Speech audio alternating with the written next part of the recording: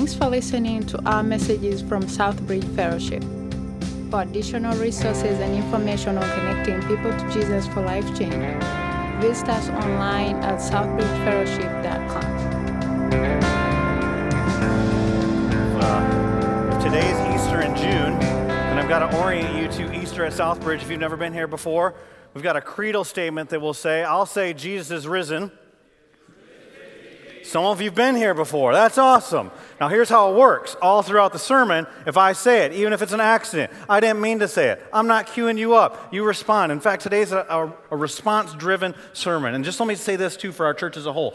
Anytime I'm preaching, you ever want to shout out, hallelujah, praise the Lord, amen, feel free to do so. Go further. Be careful. I will. You can interact with me as you feel led to do so, but let's practice one time. Jesus is risen. All right, we'll see if you stay on your toes. Today we're talking about the resurrection of Jesus Christ. It is the turning point in all of history. It is the thing, Tim Keller says, it is the hinge on which history turns. And so today we're calling today's message the one thing that changes everything else. When you think about turning points, some of you are sports fans, and you know that a lot of times a game or a series will have a turning point of momentum, a call that'll happen or a play that's made, and everything changes in that moment. If you look at wars, if you're a history buff, every war has some turning point that either started it or that happens throughout it that changes the direction of what takes place. And you can do that all throughout history. I was thinking this week about the civil rights movement. Rosa Parks, you familiar with that name? On a bus one day, and she's seated in a seat where a white man came up, said he wanted the seat. The bus driver told her to get up. She refused to get up. And a lot of times we just think that's like, oh, that's a good story. She took a stand. No, she got arrested for that, got put in jail, and then became a mouthpiece for the civil rights movement, which led to a bus boycott for over a year, partnered up with a guy, some of you might know he's a real young pastor at the time, Martin Luther King Jr. But there's this woman who decided in this moment, I'm not going to be treated subhuman because of the color of my skin. She knew she had equality, that she was still created in the image of God just because she looked different than the guy who was standing there demanding her seat, which was racism. It was a turning point in the civil rights movement to get us closer to where we should be. Now, we're not there yet. It was a turning point. That was a turning point. Think about the Wright brothers. We're in North Carolina. I got to talk about the Wright brothers, right? Because there were other people that were trying to be first in flight. They had more money. They had more education, they had more training, not just financial resources, but lots of resources. But the Wright brothers, when they were on the beaches of Kitty Hawk, first in flight, obviously changed aviation, changed technology. Think about putting a man on the moon. It was a turning point for technology. Think about, I was grabbing my iPhone this morning. Do you know that the iPhone came out just 12 years ago? Think about how much the world has changed in 12 years. I was telling the first service, there's some people that weren't alive when this happened, so I'm so old, man, anyway. I said, people used to carry these flip phones. And now if you carry a flip phone, people are like, are you a dinosaur? Like, did that come from the 1900s? Like, where is it? And then somebody came up to me who was older than me in the first service and said, you got to tell them about the bag phone. You remember the bag phone? Looked like you were calling in an airstrike in the Army if you're carrying that thing around. It's like huge, big antenna on the end of that baby. But then Steve Jobs comes out. In 2007, he introduces the iPhone, which puts the internet and a phone. Like in 2007, if you were tech advanced, you had what was called a BlackBerry.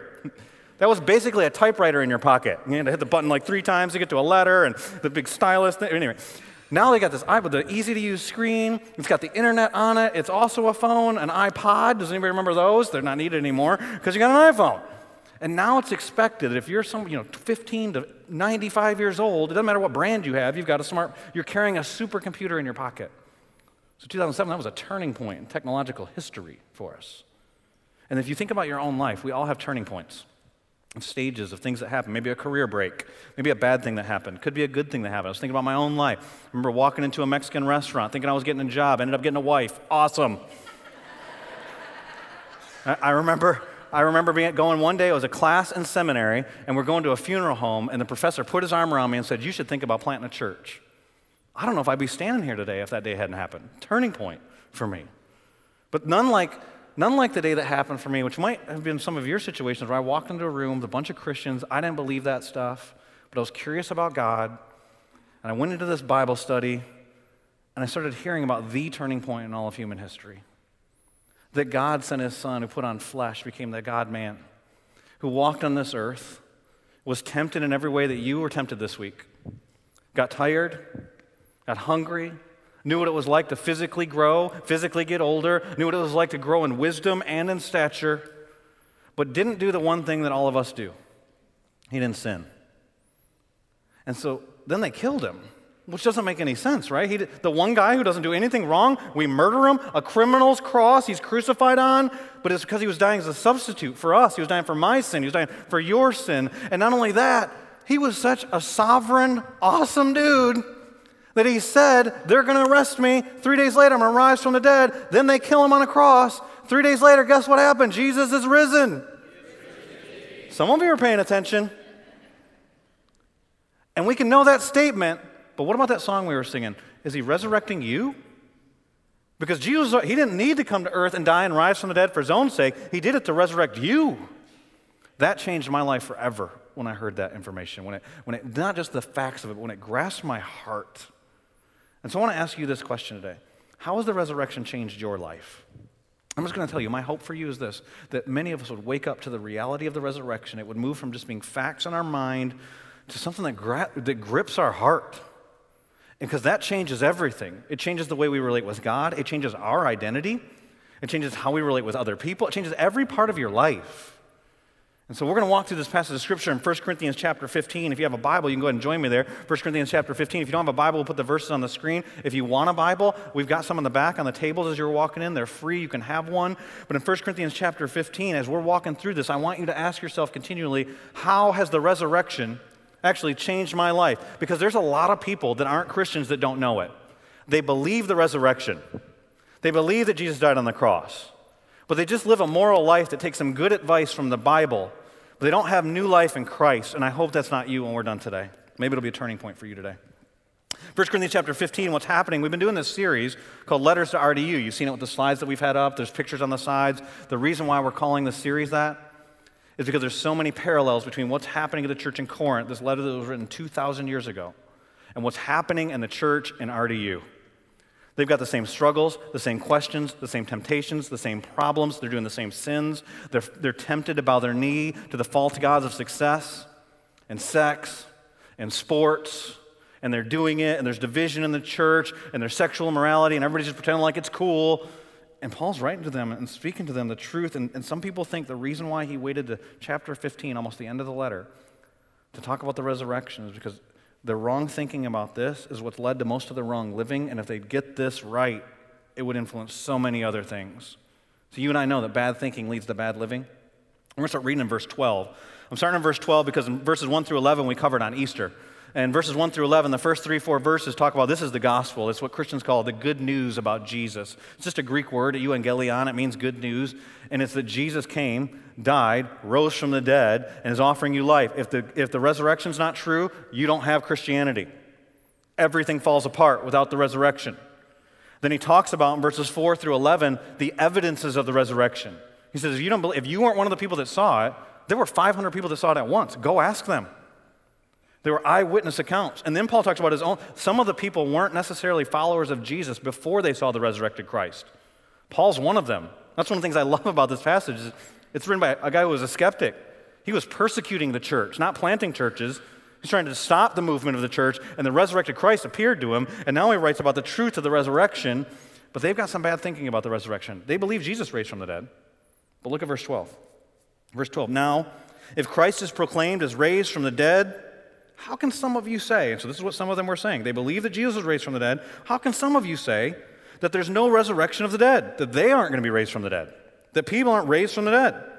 He said, but if there's no resurrection of the dead, not even Christ has been raised. And if Christ has not been raised, then our preaching, what the church has been founded on, is in vain. It's empty, it's meaningless, and your faith is in vain. That's what that word means. You'll see that theme throughout here, vanity, futility. We are even found to be misrepresenting God because we testified about God that he raised Christ, whom he did not raise, if it is true that the dead are not raised, if your bad thinking is true. For if the dead are not raised, not even Christ has been raised. Let's make that real clear. He's already said it, says it again, then verse 17. And if Christ has not been raised, your faith is futile, and you are still in your sins. You don't have an answer for the most important question anybody can. What am I going to do with my sin? How am I going to stand before a holy God? I'm still in my sin. Verse 18. then those also who have fallen asleep in Christ, people who proclaim to be believers but have died, it's a euphemism for death, fallen asleep, have perished. They're in hell, is what he's saying there. Verse 19, if in Christ we have hope in this life only, we are of all people most to be pitied. Here he's obviously talking about the resurrection of Jesus Christ, the most important thing that can be talked about, the one thing that changes everything else, but he's addressing their bad thinking. See, here's the reality. Most of you know this already. Bad thinking leads to bad living. So bad thinking leads to bad decisions, which then leads to bad results. Reminds me of something I used to say it more. Maybe I've just gotten worn out with my kids. I used to always tell them, bad decisions, bad results. Like we've experienced that as adults, right? I was thinking about with my kids, like when did I see this? I remember one of my kids going up in her room and drawing on her wall. We didn't paint the wall so they could be a canvas, just FYI if you're wondering. She's drawing on the wall, puts her name on the wall. I come upstairs. I said, what are you doing? It was my sister. Your sister wrote your name on the wall in your handwriting. Okay, the good news for me was they're not good at sinning at that stage, okay? And so, bad decision, I won't tell you what happened, but it was bad results, okay? Bad results at our house. Just yesterday, 2 days ago, we were cleaning out a room that they play in all the time. I had this chair in it. We flipped the chair upside down. That was a mistake by us. Because peace in our home was gone at that moment. There was an empty carton of ice cream underneath it. Come on! Are you kidding me? Some of you are like, that makes me feel good about my kids. They just have sandwiches, like whatever. Well, so the kid that did it, we've been saying, you're not sleeping well, you've been moody, like what bad behavior, like we couldn't figure out what was going on. Bad decisions, they were natural consequences. There were other consequences. We weren't cleaning up that mess. Bad results.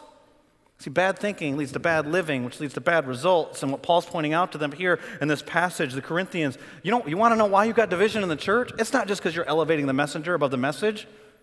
You got some other bad thinking about the resurrection of Jesus Christ. It's not you taking each other to lawsuits, 1 Corinthians chapter 6. You got a guy shacking up with his dad's wife, 1 Corinthians chapter 5. You got incest happening. You got bad thinking. It's leading to bad living. And he tells them here the ultimate results of their bad thinking. Because the resurrection, it changes everything. And we're going to see a few different things that it changes today. But the first one's this. Those of you who like to take notes, this is a point for you. Is the resurrection of Jesus Christ changes our identity as followers of Jesus. It gives us, as followers of Jesus, a new identity in Christ. And you think about what all the identity stuff that's out in our culture today. There's all this pressure to have different identities. Did you go to the grocery store? You go grocery store? Maybe, does everybody buy their groceries on Amazon now? I'm like the only person? I don't know. But if you go to the grocery store, what you see is like magazines. And you don't just have to be a woman to see this. You see, I see magazines of these guys, and I'm like, I don't look like that. My body's not shaped like that guy. And his body isn't either, FYI. That's airbrushed. But it puts this pressure on you to like, I got to conform to what that image looks like. But maybe that's not you. Or you pull out your social media. We're talking with one of our kids about this. They saw something their friends were doing that they weren't doing, and so then they felt jealous. Ever had that happen? Let me tell you just a little secret, just a little like parenting. I know some of you are older than me. I'm not trying to be condescending in any way, but if you have enough friends on Facebook, somebody's always on vacation, okay?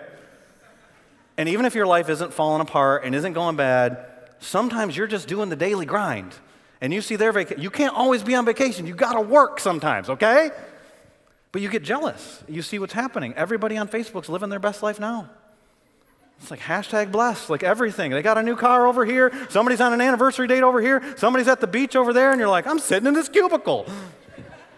People don't work. No, they're just like, you have enough people.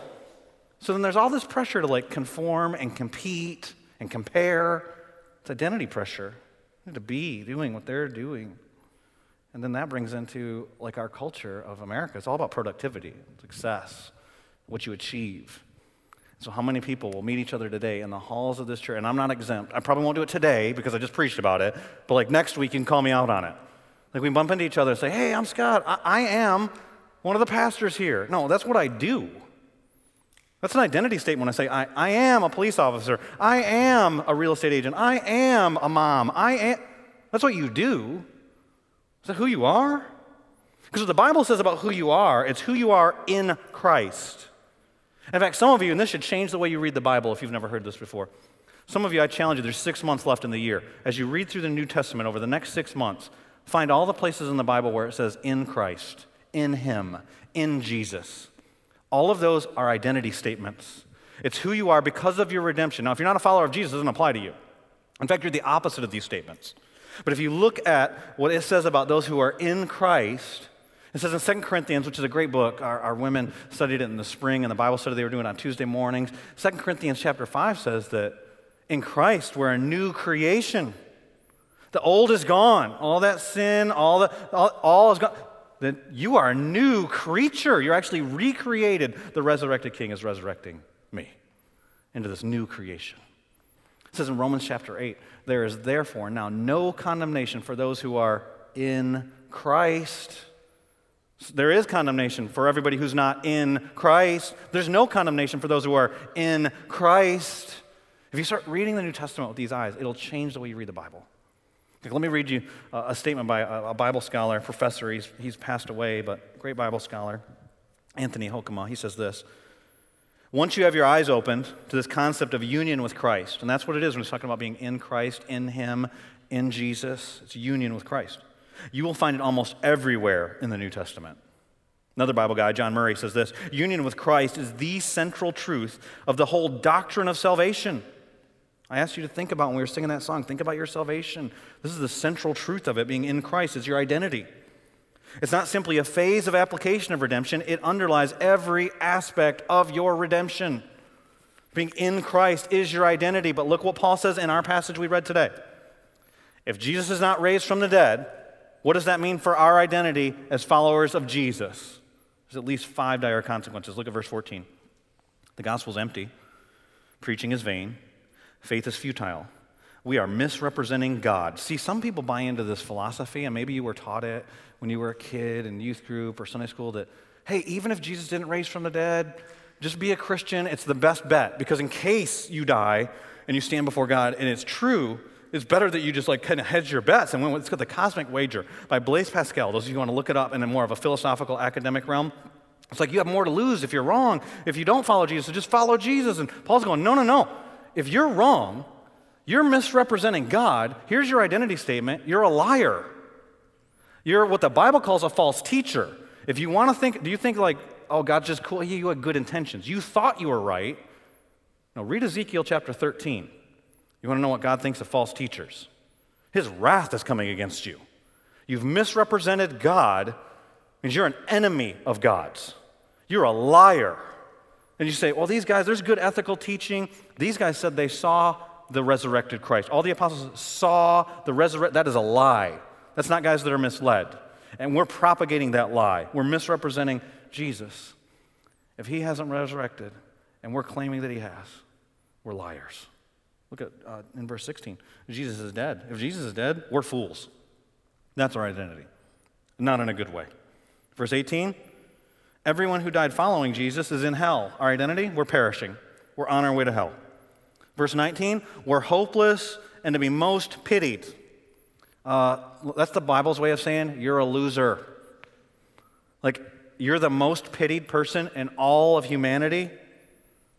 If you claim to follow Christ and Christ is a dead rabbi in the grave still. The worst part I skipped over, it's verse 17. We're still in sin. Which means that your identity is that you are condemned if Jesus hasn't risen. But I haven't read to you verse 20. Look at verse 20. But, that's a great contrast word. So you're a loser, you're a liar, you're condemned. If Jesus hasn't raised, you are the most hopeless person in the world, but in fact, Christ has been raised from the dead. There you have in the Bible our creedal statement of Easter, Jesus is risen. And if He has risen, is He resurrecting you? Because if He's resurrecting you, He's given you a new identity. Here's the problem in Corinth. They had this new identity. They weren't living according to their identity. They were living according to a false identity. And so what is their identity? The opposite of those 5 things I just read to you. They should be if we are followers of Jesus Christ, we should be the most hope-filled people in all the world. If Jesus hasn't raised from the dead, we're hopeless. If we are followers of Jesus Christ and Jesus is raised from the dead, we are ambassadors for Christ. In Christ, we're His ambassadors, His representatives in this world because we have a life-changing message. If not, we're liars. If Jesus has raised from the dead, then those people who've died, who knew Jesus Christ, they're present with the Lord. If not, they're in hell. If Jesus raised from the dead, the greatest one, we are free from our sin. You know what Jesus said to some religious hypocrites in John chapter 8? He said, if the Son sets you free, you are free indeed. I already shared with you the Romans 8 passage, Romans chapter 8 and verse 1, there is therefore no condemnation for those who are in Christ Jesus. How about this passage from Ephesians chapter 3 and verse 12? And the New International Version says this, in him, there's that phrase, and through faith in him, there it is, we may approach God with freedom and confidence. The problem for the Corinthians was they've been set free from sin, but they had gone back to that bondage. And that's why there's lawsuits. That's why they're putting themselves above each other when they're celebrating the Lord's Supper. That's why there's sexual immorality. That's why they're bowing their knee to the God of success rather than the Savior who resurrected from the dead. They're like prisoners who have been set free and then want to get back into jail. They're like the Israelites going, at least when we were in bondage, we had food, onions. Really? Onions? What does the Bible say? The dog returns to its vomit, so does a fool to his folly. And you know, if we live in bondage to sin as followers of Jesus, we're declaring that Jesus is dead. Because we're not living in the freedom that we've been set free from that condemnation. I was talking to my daughter the other day, and she was asking me to share some, she said, Dad, just share some stories with me about yourself that I don't know. Like, she's heard a lot of my stories before, and there's certain stories, I only have so many, I've only lived so long, right? And so I've shared with her a story that I've shared with our church before. Some of you have been around for a long time, maybe heard this story, but I teased her with it a little bit. I said, honey, I was so bad when I was a kid, they kicked me out of jail. And she's like, you didn't get kicked out of, they don't kick people out if you're so bad, then I'm going to release you to society. I'm like, well, she's kind of smart here, so I'll just kind of tease this out a little bit more. I said, here's the deal. If I can verify that I've been kicked out of jail, then you have to clean the garage. I said, but if I'm wrong, I'll buy you $5 worth of slime. She looked at me like, I'm not messing with $5 for slime. I said, $10 of slime. She kind of brightened up a little bit. I could have said a gazillion dollars worth of slime. I knew I could verify the story. And so I said, how about $100? Well, I don't want $100 worth of slime in my house. But I said, how about $100 worth of slime? She's like, okay. She shakes on it. I said, here's what happened. My senior year of college, I had senioritis. I don't recommend this for you when you're a senior, but it is true of what happened. I said, I didn't want to learn more. I just wanted to get stuff done. So I'm going through the catalog in college, and I need one more credit hour to graduate. And I'm looking for the easiest credit hour I can possibly find. I don't care what they're talking about in this class. And I found this one class. It was a criminal justice class. I didn't have any other criminal justice credits. It's a criminal justice class that said, if you go stay the night at this jail and write a one-page paper about it, then you get a credit hour. I was like, this is like robbery. Like, I'm going to get a credit for one night? This is awesome. I signed up, got a bunch of my buddies to sign up. We went to this jail. We're supposed to stay the night there. And it was a new jail, new construction, new guards, new officers there, and they were practicing moving us around. They put us in our bunk to start. We got the orange jumpsuits on. I'm just like, I'll just do some other homework. I'm reading some books, but then they want to move us around everywhere. They moved us to the cafeteria. They pretended like there was a problem. They moved us to this other area. Eventually, we ended up out in the yard. You watched a prison movie before? They was out in the yard, like they're planning their escapes out in the yard. Well, I've seen too many of the Shawshank Redemption, all these movies I've seen. So I'm like out there with the guys, and we're only supposed to spend one night. It's new construction, though. And I look, and I start seeing a way we could get out. They didn't put barbed wire on the top of this one fence. And so I said, if we jump that fence, then the next fence that did have barbed wire, I said, there's a gap underneath it in that one spot. And I looked over at some of the officers that were there, and no offense to any of our police officers, but these particular guys didn't look like they could be on American Ninja Warrior, okay? You picking up what I'm putting down? You got it? All right? And so I'm looking, and I'm like, I think we can do this.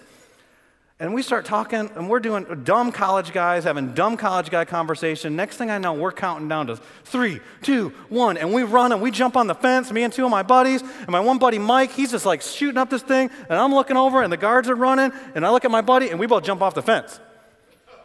But Mike keeps going.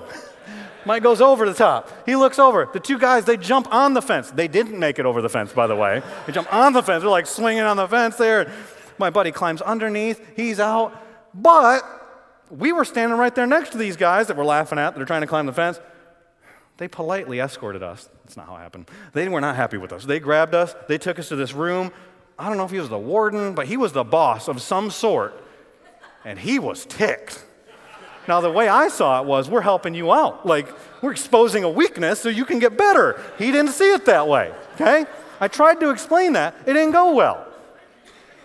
He kicked us out of jail, told us, you're not getting credit for this class. We did. But he told us we weren't getting credit for this class. Told us he was kicking us out of here. And then when he kicked us out, taking us out to the car, we turned in our orange jumpsuits, we see our friend Mike. You're like, what happened to Mike? No one chased after him. And so I said, what did you do? And he said, well, I'm out there, I got this orange jumpsuit on, so I can walk home. So I walked back up to the front of the jail, and I started knocking on the door, which I didn't see, but I imagined like, hey, can I get back into jail? Like, I escaped, I win, but I want to come back. But then I think about Christians, and that's like a lot of us. There's no condemnation for those who are in Christ Jesus, but we live condemned lives. There's no shame, but we live shamed. Like a dog returns to its vomit, so does a fool. A lot of us live like a person in an abusive relationship who knows that's bad, but it's what we know. And we keep going back to that sin. Others of us, we're going to see in verse 33, we see that sin is deceptive. We believe the lies of sin. Sin always promises us stuff.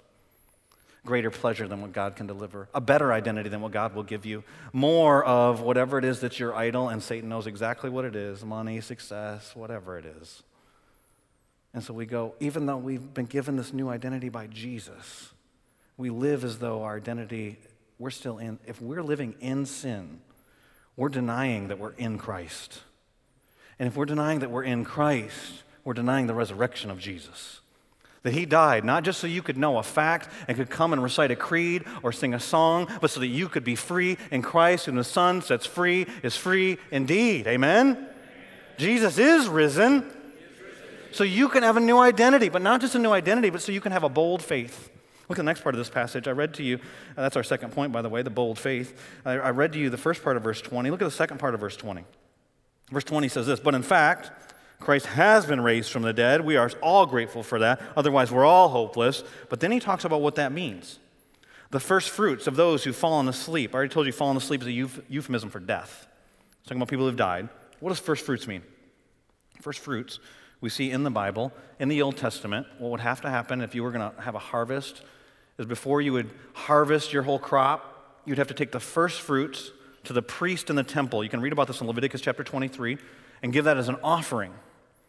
And what would happen is, if you had the first fruits were good, it was a sign that the rest of the harvest was going to be a good harvest. So Jesus' resurrection, what's being said here, is not a one-time event in history, never to be repeated again. What's being said here is that that was the beginning of a greater plan. The resurrected King is resurrecting you, and you will ultimately be resurrected when he comes back, which is what we're going to talk about in the next part of the verses. But some of you know your Bible really well. And you're like, wait a minute, Jesus wasn't the first one to raise from the dead. In fact, Jesus himself raised people from the dead. He raised Lazarus from the dead. He raised Jairus' daughter from the dead. The widow's son he raised from the dead. But all those people died again.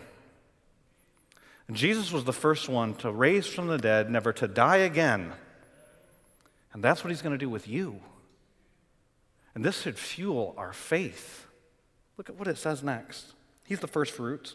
Then he gives some reasoning here. For as by a man, he's talking about Adam, the first man, came death, by a man, talking about Jesus, has come also the resurrection of the dead. For as in Adam all die, so also in Christ all shall be made alive.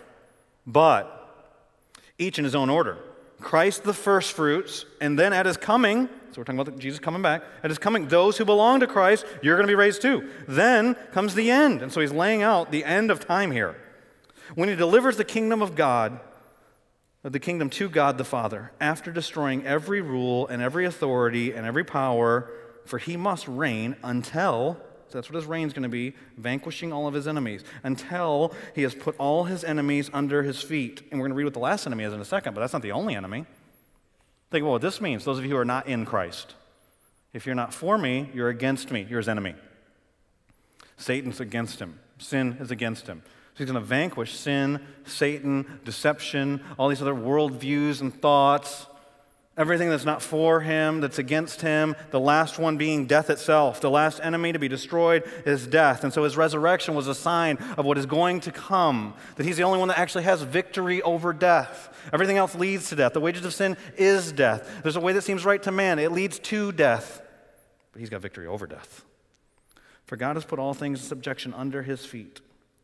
But when it says, all things are put in subjection, it's plain that he is accepted who put all things in subjection under him. That means the Father's not going to be under the Son. But what happens? When all things are subjected to him, Jesus, the Son, then the Son himself will, and he's willingly doing this, will also be subjected to him. It doesn't make the Father greater. The two are one, equal in value, but different in their function, their roles. And the Son himself will also be subjected to him who put all things in subjection under him, that God may be all in all, the sovereign. He is the King, the Father. And the Son willingly submits to that Father. And so think about what we just read. God sent his Son, put on flesh, was born of a virgin, walks this earth, lives and submit. I don't do anything that the Father doesn't tell me. He's in subjection to the Father continually. He became obedient, even obedient to death, even death on a cross. That in the name of Jesus, every knee will bow and every tongue confess. He's going to put everything in subjection to himself. And then he's going to submit himself then to the Father. And the Father's going to rule and reign as the sovereign King over all and all. And how do we know this is true? Because he defeated death. It was the first fruits that Jesus Christ is risen. You're slowing down on me. Come on. Jesus Christ is risen.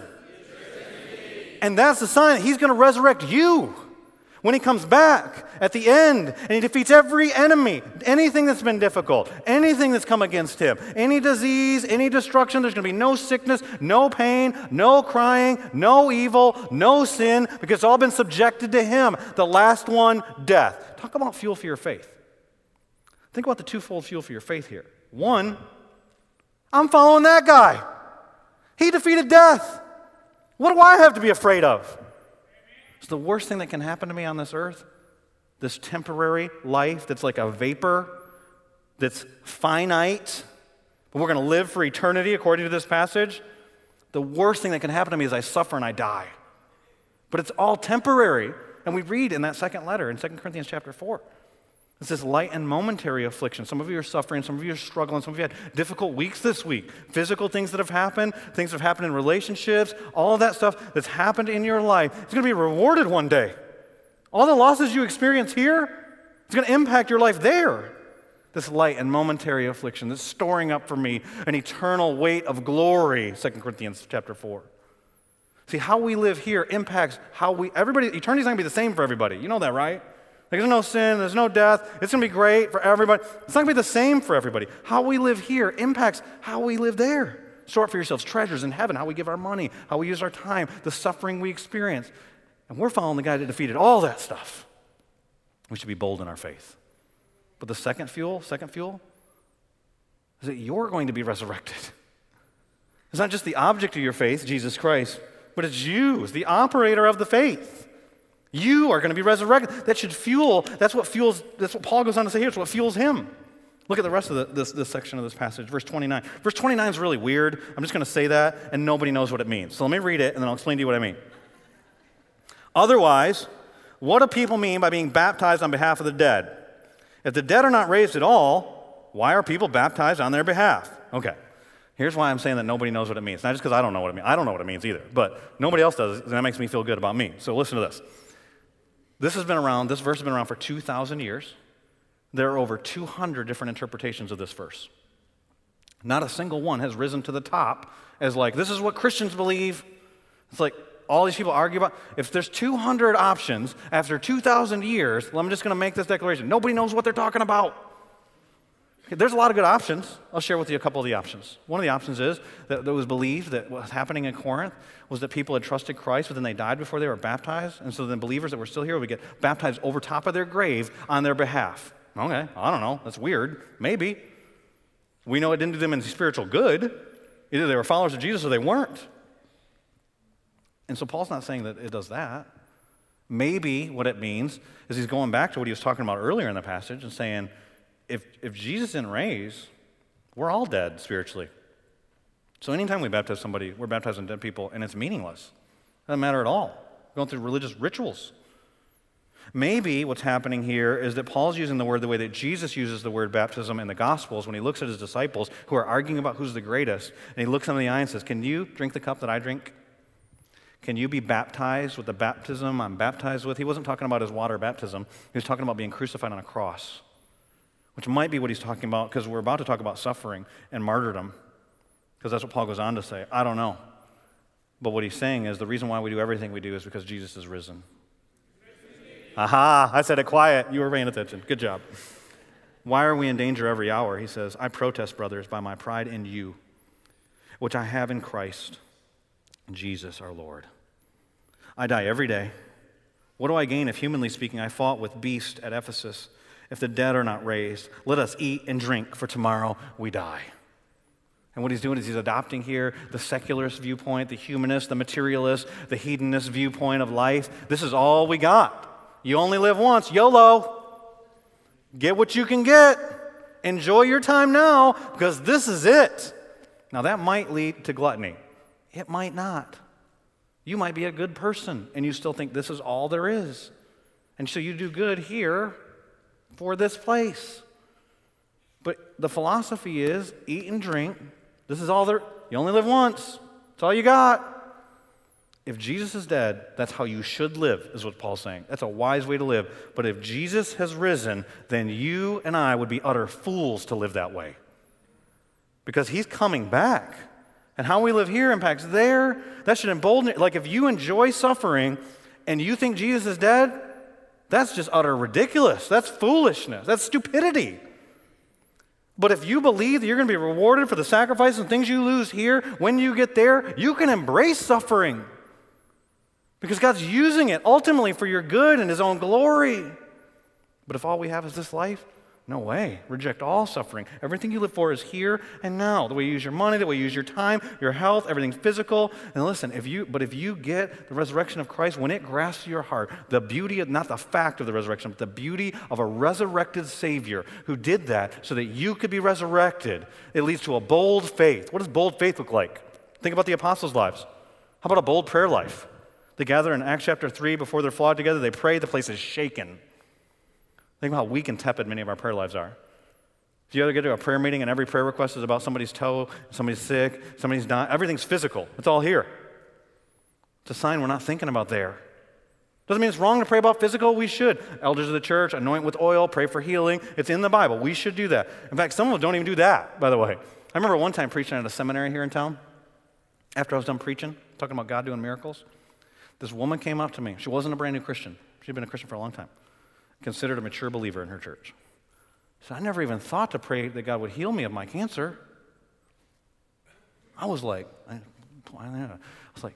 he raises dead people. Like, at least ask.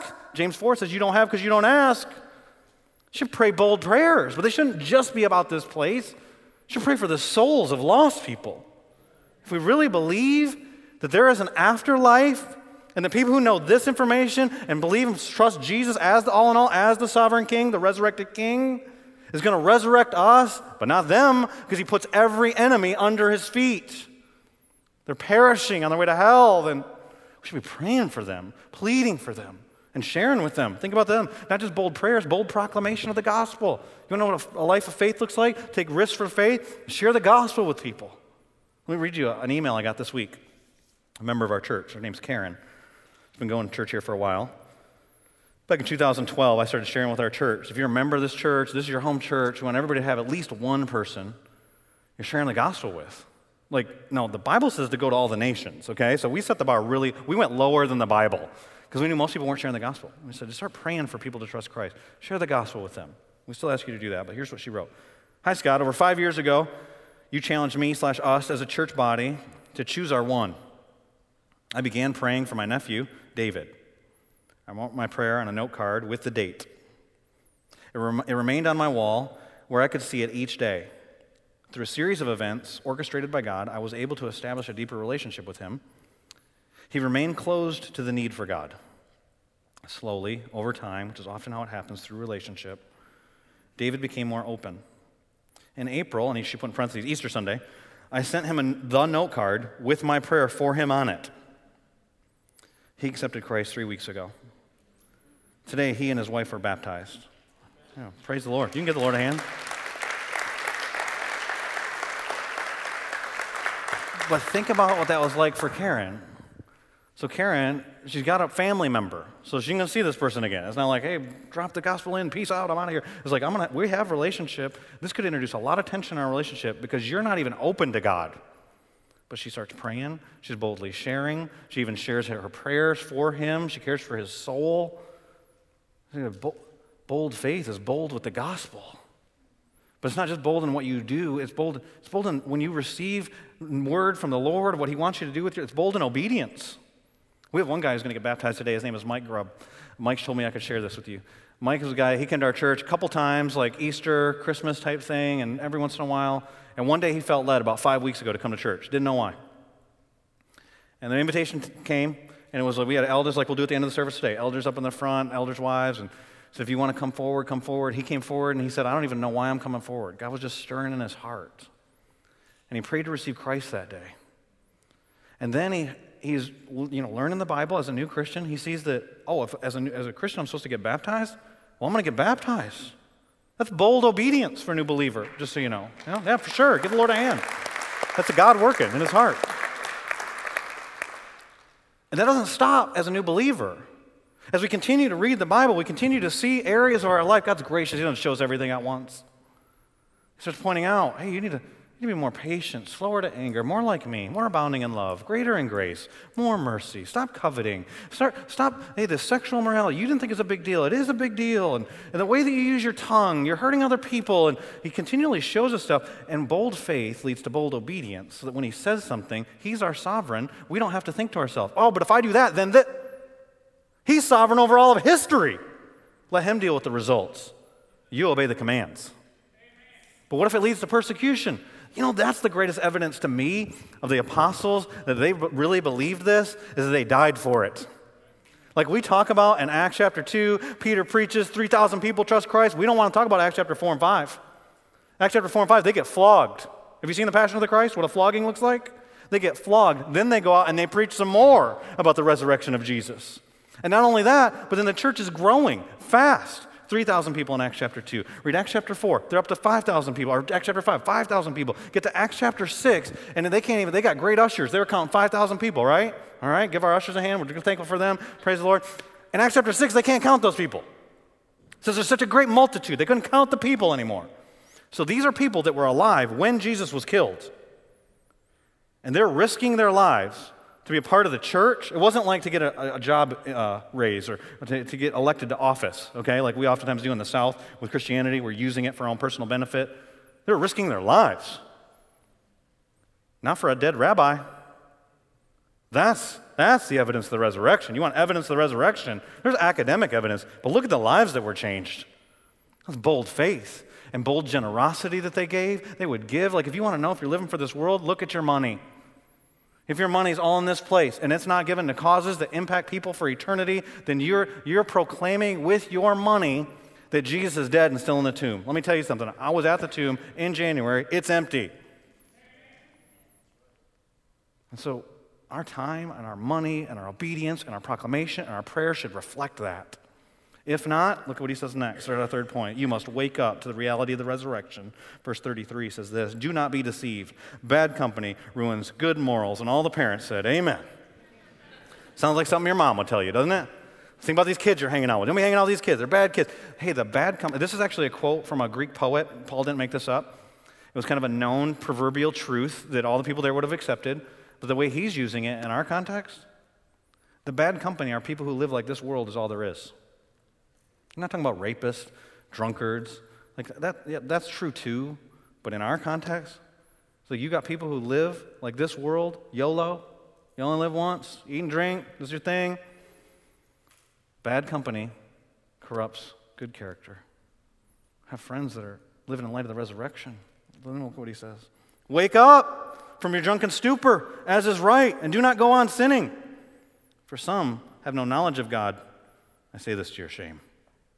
Wake up. You're drunken stupor.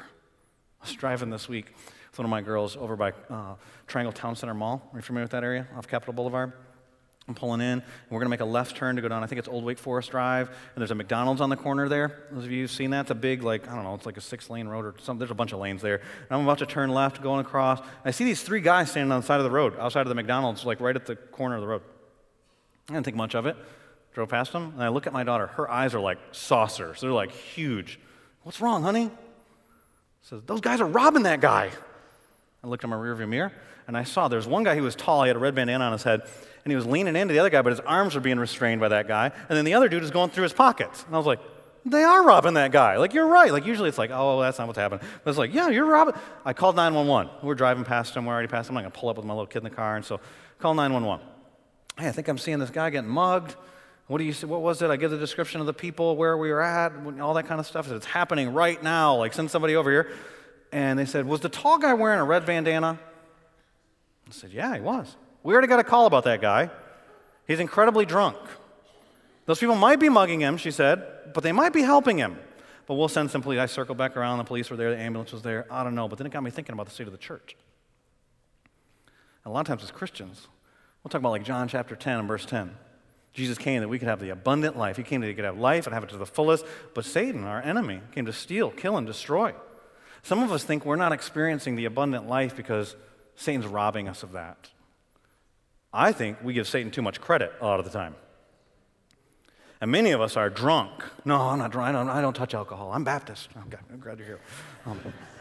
Jesus had wine. But anyway, that goes on thinking. I'm not talking about drunk on alcohol. I'm saying we're intoxicated with this world. We've become drunk to our pursuits of producing stuff, of succeeding, of achievement, of success. We become intoxicated with our passion for popularity. We become intoxicated with our desire for pleasure that we're going to get from sin, and we become deceived. Verse 33, do not be deceived. Sin always promises you a lie. It's going to deliver to you something. You'll be like God. Genesis 3 all over again. And God's going, wake up! Like you're saying you're Christians, and you're like in this comfort zone, and you're like on cruise control, just cruising down the road. You've fallen asleep at the wheel, and there's other people that are being harmed by you living your Christian life this way. Wake up! It's like he says to the church in Sardis in Revelation chapter 3. He says this, I know your works. You have the reputation of being alive, but you're dead. Verse 2, wake up! Strengthen what remains and is about to die. I have found not your works complete in the sight of my God. Remember then what you received. Remember when you were baptized? Remember when you trusted Christ and heard? Keep it and repent. Turn back to that, those of you who've gotten off track. If you will not wake up, not Satan will come, I will come like a thief. And you will not know at what hour I will come against you. Remember, he puts every enemy, if you're not for him, you're against him, every enemy under his feet. He's going, wake up. The wake-up call is to you if you didn't know your identity in Christ. And you're living out a false identity. The wake-up call is if you're living this casual, comfortable faith. And he said, this is a bold faith. I'm coming back for you. Do you need to wake up?